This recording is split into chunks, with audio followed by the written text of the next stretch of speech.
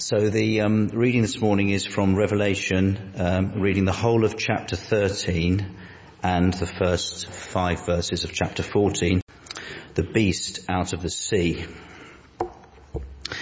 The dragon stood on the shore of the sea, and I saw a beast coming out of the sea.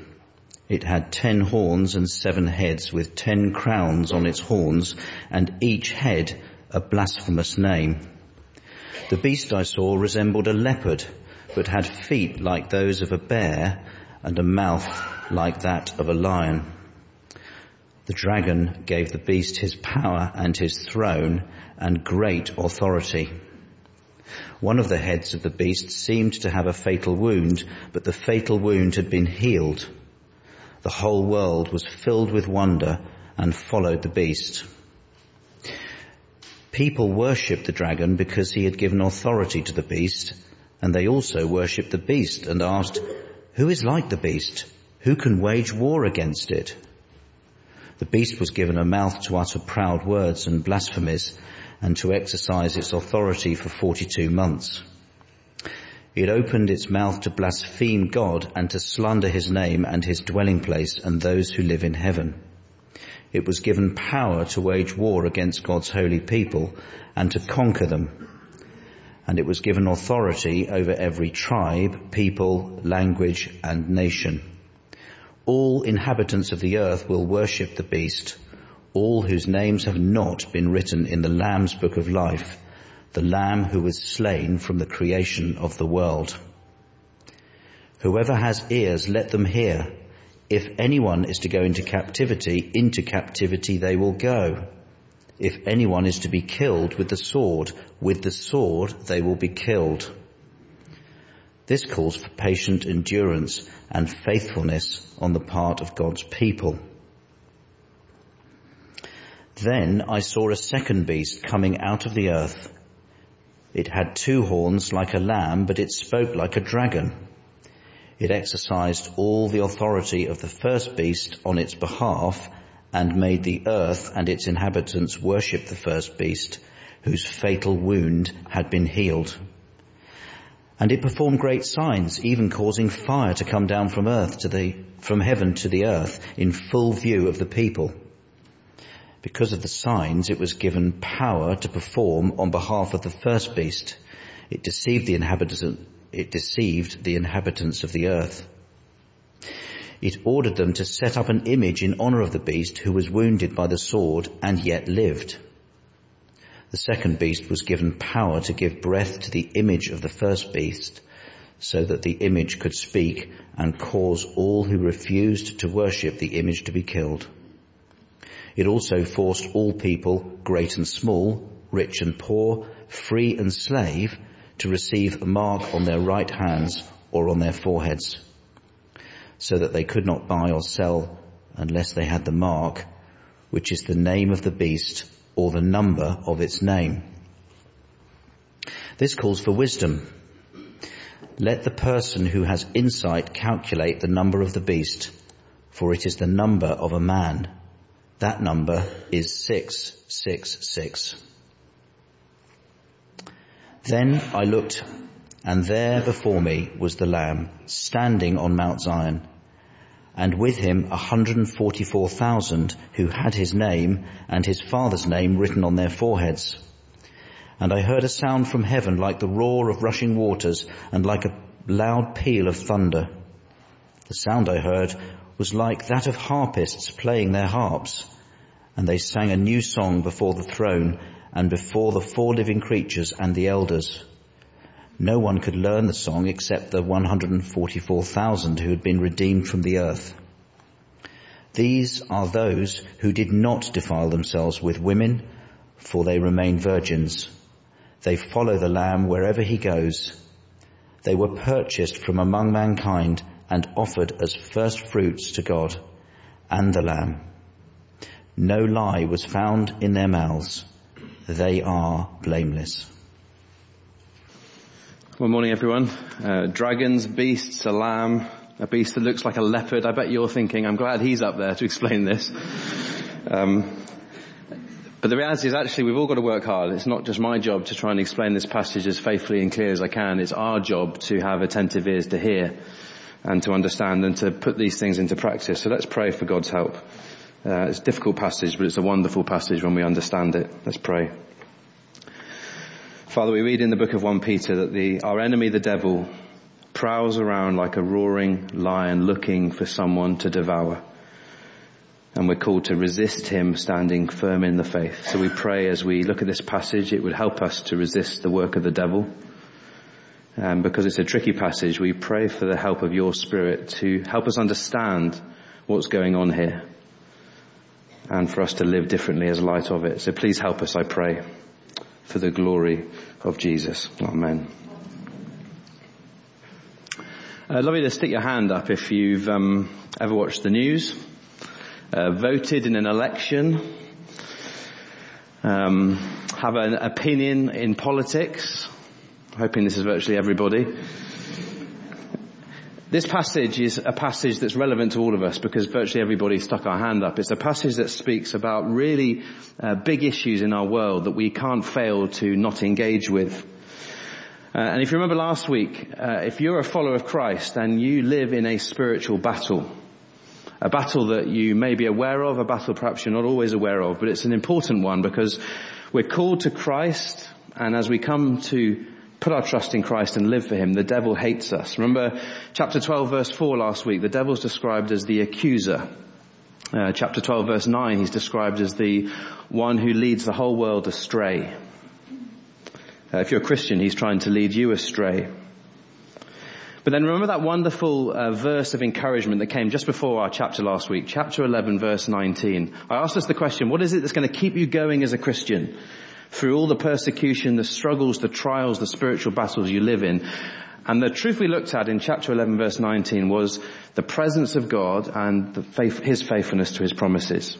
That's what's kept the church going since the first century. That's what's keeping this church going here today. And I'm conscious last week was quite a direct talk. It was a very challenging talk. There were elements of rebuke. In a sense, it was a sort of wake-up call. This week is a bit different. We're continuing to think about spiritual battles, but the application is much more corporate. Rather than a talk that's full of exhortation, this is a sermon that's more full of, I hope, things that will help us to be aware of the subtlety of some of the battles that we face. Have you heard that analogy of the frog and boiling water? You stick a frog in a pan of boiling water and it'll jump out because it knows it's hot. You put a frog in a little bowl of water that's cold and slowly turn up the temperature and it will boil alive, not knowing that it's cooking. And some of the things we're looking at today are a bit like that. It's the sort of subtle influences that work in our culture, that work through political powers, through governments, through authority.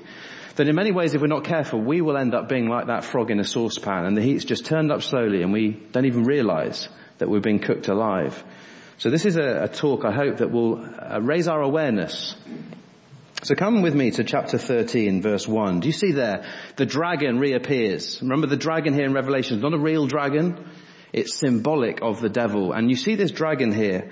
It's the same dragon you saw in chapter 12. And he stands on the edge of the seashore. It's like a kind of arrogant young man who's sort of strutting his stuff with his chest out. Here's the dragon in all his pomp. And as he looks at the sea, that in the ancient world represented chaos, represented a threat, out of the sea comes, have a look, a beast, verse 1. And notice how the beast is described, exactly the same way as the dragon was described last week. The beast had 7 heads, 10 horns, and 7 crowns. All pictures of power and authority. And so you've got this dragon-like figure representing the devil, and he beckons out of the sea these beast-like characters who share the same characteristics as himself. And the idea is that they are terrifying. Do you see there, verse 2? The beast resembles something that looks a bit like a leopard, a bear, or a lion. It's combining all the different beasts that you see in the book of Daniel. The beast in Daniel representing different political powers. Seems to be some sort of allusion here to this beast representing some form of political power. And they rise up out of the sea. And notice what is written on the beast's head, verse 1. Blasphemous name. See, this beast is intent on slander. You see it there. verse 5 and 6. The beast was given a mouth to utter proud words and blasphemies, and to exercise its authority for 42 months. 42 months is 1,260 days. Not literal time, it's speaking of the time where God's church has to stand in the face of persecution. And the beast opens its mouth, verse 6, to blaspheme God and to slander his name and his dwelling place and those who live in heaven. The beast here symbolizes godless power that is used by the devil to bring about the devil's purposes. In the ancient world, people might have been thinking of people like this, Caligula, who set up an image of himself in the Holy of Holies, the most inner place in the temple, and said to everyone, I am to be universally worshipped. If you know anything of Old Testament history, horrific. But he was setting himself up as Lord. You think of Emperor Domitian, who was emperor at the time when Revelation was written. He set up a statue to himself in Ephesus, and it said on the statue, our Lord and our God says. But he wasn't referring to the living God, he was referring to himself. Emperor worship was a big problem in the first century. Domitian set himself up as our Lord and our God, and I will speak and you will listen because I'm God. It's horrific. Think about Roman coins. They have the head of Caesar on one side, and on the words on the other side, something often like Son of God or Saviour of the world. You might be able to make out there, Caesar divinus. Caesar is God. This is the currency that people are using, reminding them all the time that their emperor was God, or so some were led to believe. But of course the beast here isn't representative of one individual. You'll always read books that will try to tell you that it is. I'm convinced it's not. It's speaking of political powers in all their influences. It's interesting, in Romans chapter 13, the Apostle Paul talks about all power and authority is given by God and is meant to be there to serve and to bless. But here in Revelation chapter 13, power is turned on its head, and we see this arrogant beast who is godless and seeking to serve their own ends. And so in a sense, this dragon on the edge of the beach is lending his power to this beast-like character to carry out some of his work. Don't forget the frog in the boiling water. If we're not live to the work of the devil in sometimes very subtle ways, the temperature is turned up and we're not realizing how the devil can work in our culture. And today this passage helps us to see two particular areas where Satan is seeking to undermine you as a follower of Christ. Godless rule and godless religion or ideology. And that's what we see here. Let's have a little think about godless rule. If you reflect on the state of our world, if you were to put on the news, obviously a lot going on at the moment with all the sort of Brexit stuff and other very unstable political powers around the world. You look at the mess of our world. Why ultimately is the world in such a mess? Ultimately, this passage says it's because people don't worship the living God as God. People worship the beast. Have a look at verse 4. People worshipped the dragon because he had given authority to the beast. And they also worshipped the beast and asked, who is like the beast? Who can wage war against it? Isn't this terrifying to read this? It's the world arrogantly saying, not only do we ignore the living God, but we celebrate the fact that we worship something that's not God, as God. And then it gets even more frightening because you read in verse 7, authority is given to the beast over every tribe, people, language and nation. Think about that. It's talking about there being a universal rebellion against God. Not a literal all in the sense of all people, but in the sense of people from every nation, tongue, colour, language, background are being influenced by godless powers all over the world. And then you see again in verse 8, all inhabitants of the earth will worship the beast. His influence is great, and so many of the people in the world are selling out and buying in to the lies of the devil, often brought forth through different political powers. Now I'm going to put on the screen three leaders here: Angela Merkel, Donald Trump, and Theresa May. Now listen really carefully. I'm not for a second trying to demonize an individual here. I put on three Eastern leaders: Putin, Xi Jinping and Kim Jong-un. Now, I'm not talking about these individuals here, but these individuals from the East and the West in many ways represent the authority of the East and the West, don't they? These Western leaders, in a sense, represent Western democracy. But you'll be aware, because we live in a Western democracy, that our democracy is becoming increasingly liberal. You won't have to think, and I'm not going to give you any examples. Think hard. I won't give you the examples. You can think of all sorts of ways in which Western democracy is becoming increasingly liberal and turning away from the living God. Very, very powerful influences. And it affects the way we think. It affects our culture. It affects the laws that are increasingly changing or under pressure to change in our culture. Or you think of these three characters who represent sort of Eastern communism, but authoritarian, perhaps even totalitarian. Just to give you a couple of examples, many Christians in China are facing very real persecution at the moment. The growth in Christianity in China has been so fast and so wonderful that now the communist government is beginning to see it as a threat. Just 2 days ago, I don't know if you knew this, the Chinese government censored the first commandment. No other gods before me. Why? Because this communist government doesn't want there to be opposition against themselves. They are God. In November, 200 crosses were removed from churches in China, and this sort of thing was put in place.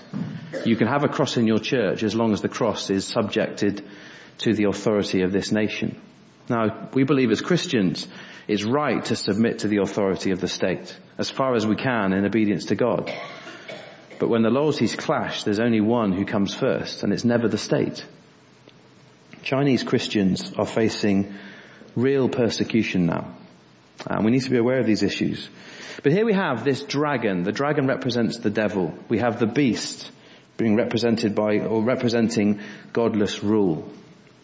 But come back to verse 8. Who is the all? Because we read, didn't we, that all inhabitants of the earth worship the beast. All except one group of people. And it's a wonderful encouragement to many here. All whose names are not written in the Lamb's book of life. In other words, those whose names are written in the Lamb's book of life. It's just a description of those who belong to Jesus Christ. They don't belong to the devil. Let me encourage you, if you've trusted in Christ, you belong to the living God. You don't belong to the devil and his influences. In the ancient world, rulers kept registered, didn't they? Censuses. You know this from that reading we have at Christmas time. In those days, Caesar Augustus issued a decree that a census should be taken of the entire Roman world. You know the reading. Well, in a similar way, but in a kind of spiritual way, God keeps a census. He keeps a record of those who belong to him. Your name is written on the palm of his hands. Isn't that a wonderful truth? He loves you because he made you. And that's a great encouragement to you that if you're facing a spiritual battle, whether very direct or indirect, God has your back and he's holding you in the palm of his hands and he will never ever let go. What a wonderful truth. But here's a hard truth to therefore grapple with. If you don't know Christ, if you're not trusting in Christ, then the devil has a grip on you. He does. I'm not suggesting demonic, but I'm saying that there's only room for one Lord in our life. It's either Jesus Christ or someone else. And if Jesus Christ is Lord, you belong to him. If Jesus Christ isn't your Lord, you don't belong to him. And therefore the devil has a grip on you. There's no kind of neutral territory, and that's a really hard truth to grapple with. And we want there to be neutral territory. There's Christians who love the Lord, there's godless people who hate the Lord, and there's just kind of nice people in the middle. Spiritually speaking, friends, that doesn't exist. Because you either love Jesus Christ or you're his enemy. And that is why verse 9 tells us, him who has an ear, let him hear. This is such an important message. If you don't get publications by the Christian Institute, I really recommend that you sign up for them. Really helpful because every quarter or so they send you things in the post or by email to help you understand some of the influences going on in the political world. They help speak into very live Christian situations and help explain how as Christians we can remain faithful, what the pressures are, things to pray for. It's a great organisation. This one here is just telling us about the Asher's Bakery case that many people have followed, but it tells us significantly what the Ashes victory means, because actually that bakery case was far more than just about a couple who didn't want to bake a particular cake with a slogan on it. It was about religious freedom and our rights in this country to believe certain things. Christian Institute do an amazing work to help us engage, and I really recommend that we think a bit more about them. So there's our first beast. Godless rule, and we see it all around us. Here's the second beast. Godless religion or ideology. Do you see it there in chapter 13 verse 11? The second beast comes out of the sea. Now can someone have a think? Have a look at verse 11. What's really interesting about the way that this beast is described in chapter 13 verse 11? Do you see it there? This beast looks like what? A lamb, but it speaks like a dragon. This is where the devil is so deceptive, because he is the great distorter. He's great at dressing up and not telling the truth. The Wallace family are coming to lunch with Steph and I this afternoon. Timo ran up to me this morning. What are we having for lunch? I wanted to wind him up, so I said Brussels sprout soup and Brussels sprout brownies. You should have seen his jaw hit the floor. He's gutted. See, here he thinks there's this nice kind pastor who's going to feed him a nice roast dinner and real brownies, and we're actually going to feed him Brussels sprout soup and Brussels sprout brownies. But we're not really, but I told him that. I might look kind, but perhaps not so kind. Or look at these two cronies. If you've seen Pirates of the Caribbean, The Curse of the Black Pearl, you'll know these two, Pintel and Rigetti. It's a very dark picture, I'm afraid. A very ugly, mean set of pirates. And when they're going to get caught by the good guys in the film, guess what they do? They dress up as ladies. Do you remember this scene? They put on a nice dress and a frock and a little bonnet. And they still look like horrific pirates. It's a bit like this beast here. Dressed like a lamb, but speaks like a dragon. Friends, we've got to realize that not every expression of Christianity, not all spirituality is rooted in spiritual truth. And so increasingly, I think in our culture, we've got to look at what is said, not just by whom it's said. Because there are plenty of church leaders who on paper should be teaching biblical truth who don't anymore. Because it's difficult to teach the full counsel of God. We've got to look at what is said, not just who says it. We're going to think a bit more about this when we get to chapter 16, reflecting on the false prophet. But here are a few little warnings to reflect on.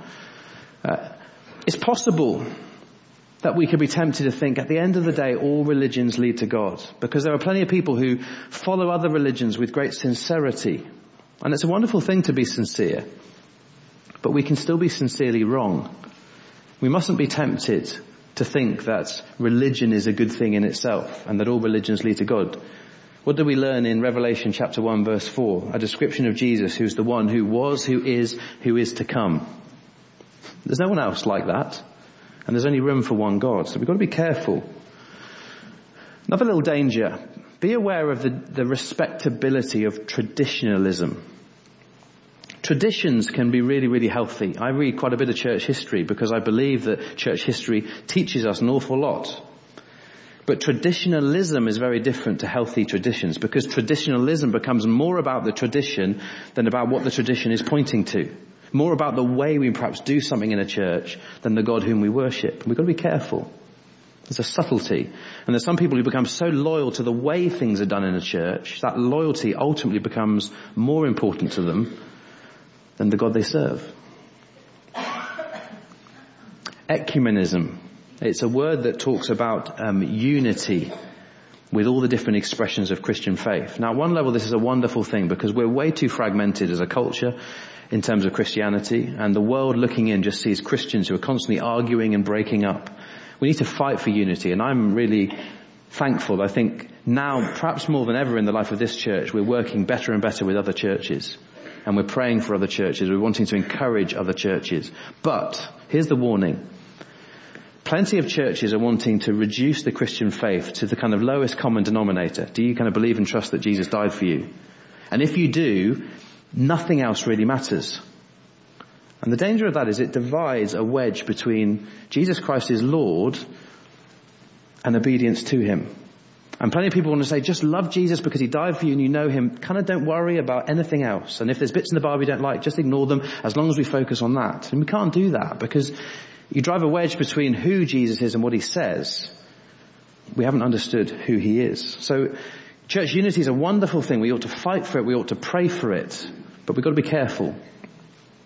A little warning about online. Today, it's so easy to listen to sermons online, and it's a wonderful resource for many. I listen to sermons online, and I'd encourage it. But be careful, because often we can just switch on and listen to someone online, and we know nothing about this person. We know nothing about their background, nothing about the integrity of their life.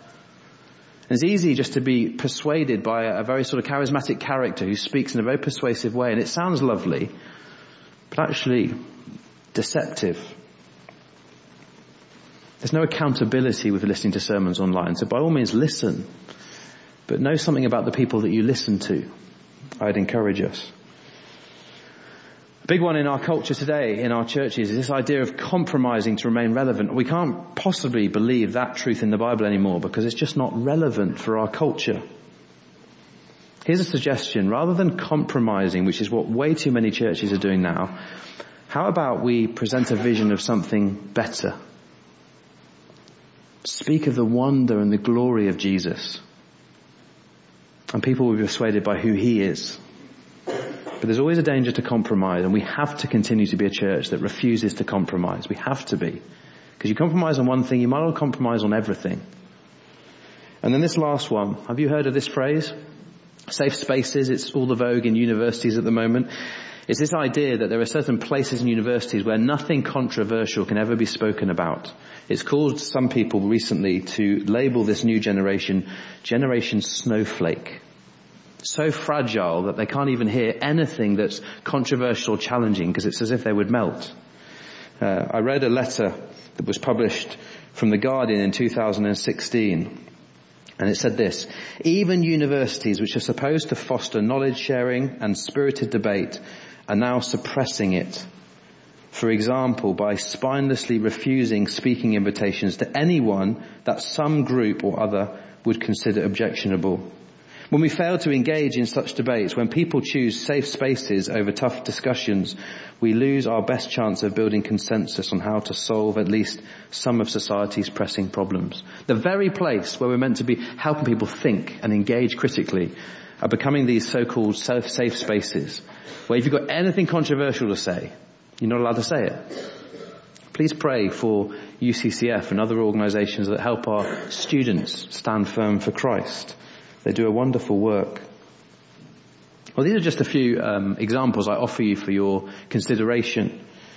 But come back to the passage, because verse 14, there is a very real danger. This beast deceives the inhabitants of the earth.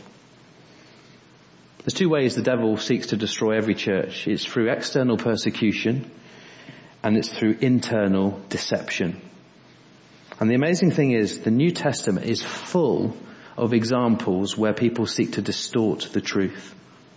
Full of it. This is why false teaching is such a big problem. So come to Paul, who in 2 Corinthians chapter 11 says, I'm afraid that just as Eve was deceived by the serpent's cunning, your minds may somehow be led astray from your sincere and pure devotion to Christ. Would you pray for us as elders? That we would, by God's grace, with all our weaknesses and frailties, try our very best to be faithful to Scripture. And actually, this isn't just an issue that the elders have to contend with. This is an issue that we have to contend with together. To not stand for false teaching, however small a deviation. The devil is at work. And I think the devil's at work in a lot of churches that are beginning to say that this doesn't matter. Because we've got to be relevant, friends. We've got to be relevant. Jesus Christ is the most relevant person who ever existed. He's the creator of the cosmos. If he's not relevant, nothing is. So what he says has to be relevant. And we've got to stand on what is true.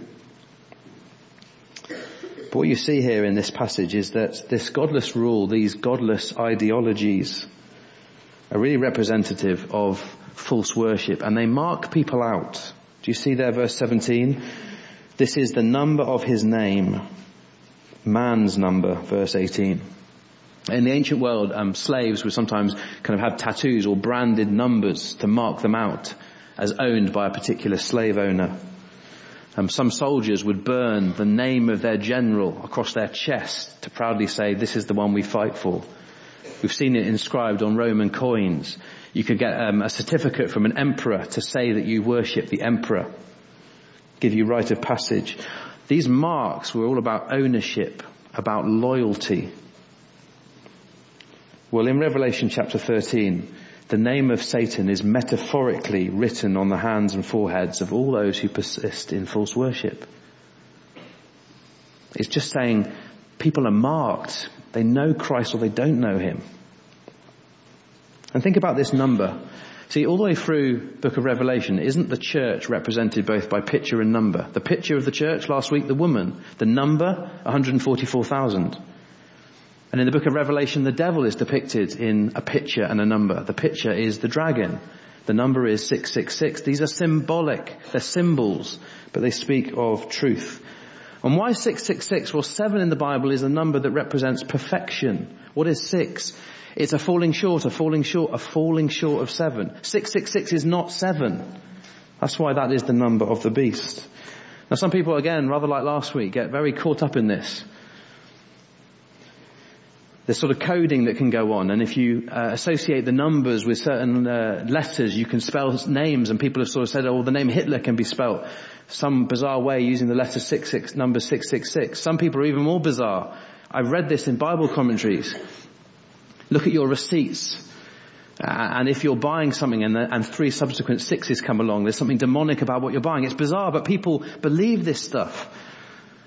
666 isn't meant to be understood like that. It's meant to be a reminder that this is a falling short of perfection. And that is why verse 18 tells us that, friends, we need wisdom. We need wisdom to understand the work of the devil and to stand against him. I think two of the big areas, I'm talking to a number of parents where godless ideologies is becoming increasingly profound and therefore and popularized, is in these two issues. One is this whole sexuality thing. I've bought a number of copies of 2 little books that I think are really helpful, and if you'd like to get hold of these, then I'll be on the door on the way out. I bought them at a really good discount. You can have each book for £3 or 2 for £5, much cheaper than you can buy anywhere else. But these are 2 books I really recommend. If you want to think about some of these things, this book is God Anti-Gay. This is a subject that is so badly misunderstood by so many. And we need to engage with it in a loving, compassionate way that points to biblical truth. And this is a book written by someone who's a vicar, a pastor locally, who experiences same-sex attraction. He understands what it's like and writes about it. And the other, perhaps even more live issue at the moment, this whole transgender thing. A number of parents have said to me, how do I talk to my kids at home? Because they're coming home and talking about this stuff. Children as young as 10, 11, 12. If these are issues you need to think about, please grab hold of a copy of these books. If you haven't got any money, just take the books, because I want you to read them. But these are issues that we need to engage with. Well, some encouragements as we close. How do we guard against the work of the devil and the influence of these beasts through political powers, through ideologies, through false religions? We'll look at chapter 13, verse 10. We get a wonderful encouragement. This calls for patient endurance and faithfulness on the part of God's people. You see it again in chapter 14, verse 10. This calls for patient endurance on the part of the saints who obey God's commands and remain faithful to Jesus. Do you remember when Revelation was written? It wasn't written in a cultural vacuum.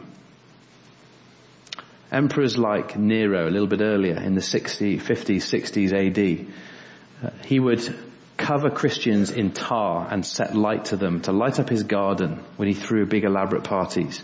He would get Christians and he would put them in animal skins, sew them up and feed them to wild dogs for fun. He would weight them down in heavy sacks and throw them into the river Tiber. Really, really live persecution that these Christians were experiencing. And so when he calls us here for patient endurance and faithfulness, he's not playing games. He's saying there's a battle, friends, and we need to stand. I'd just like to ask you 2 questions. Where is God calling you to endure patiently and faithfully? And secondly, how aware are you of the needs of fellow believers around the world? What could you do to pray for them? On the 3rd of March, we're having a Sunday here, specifically set aside to focus on the persecuted church, both morning and evening services. We've got a guy from Open Doors called Andy Worthington who's going to come and speak to us in both those services to help us as a church to engage with what's going on around the world. Because I suspect for many people here, indeed most, it was relatively easy to come to church. I know that's not the case for all, but for most, we just walk here. For many Christians around the world, that's not possible. And we need to engage with the persecuted church. But to bring last week and this week together, have a look at chapter 14, verse 1. Be encouraged.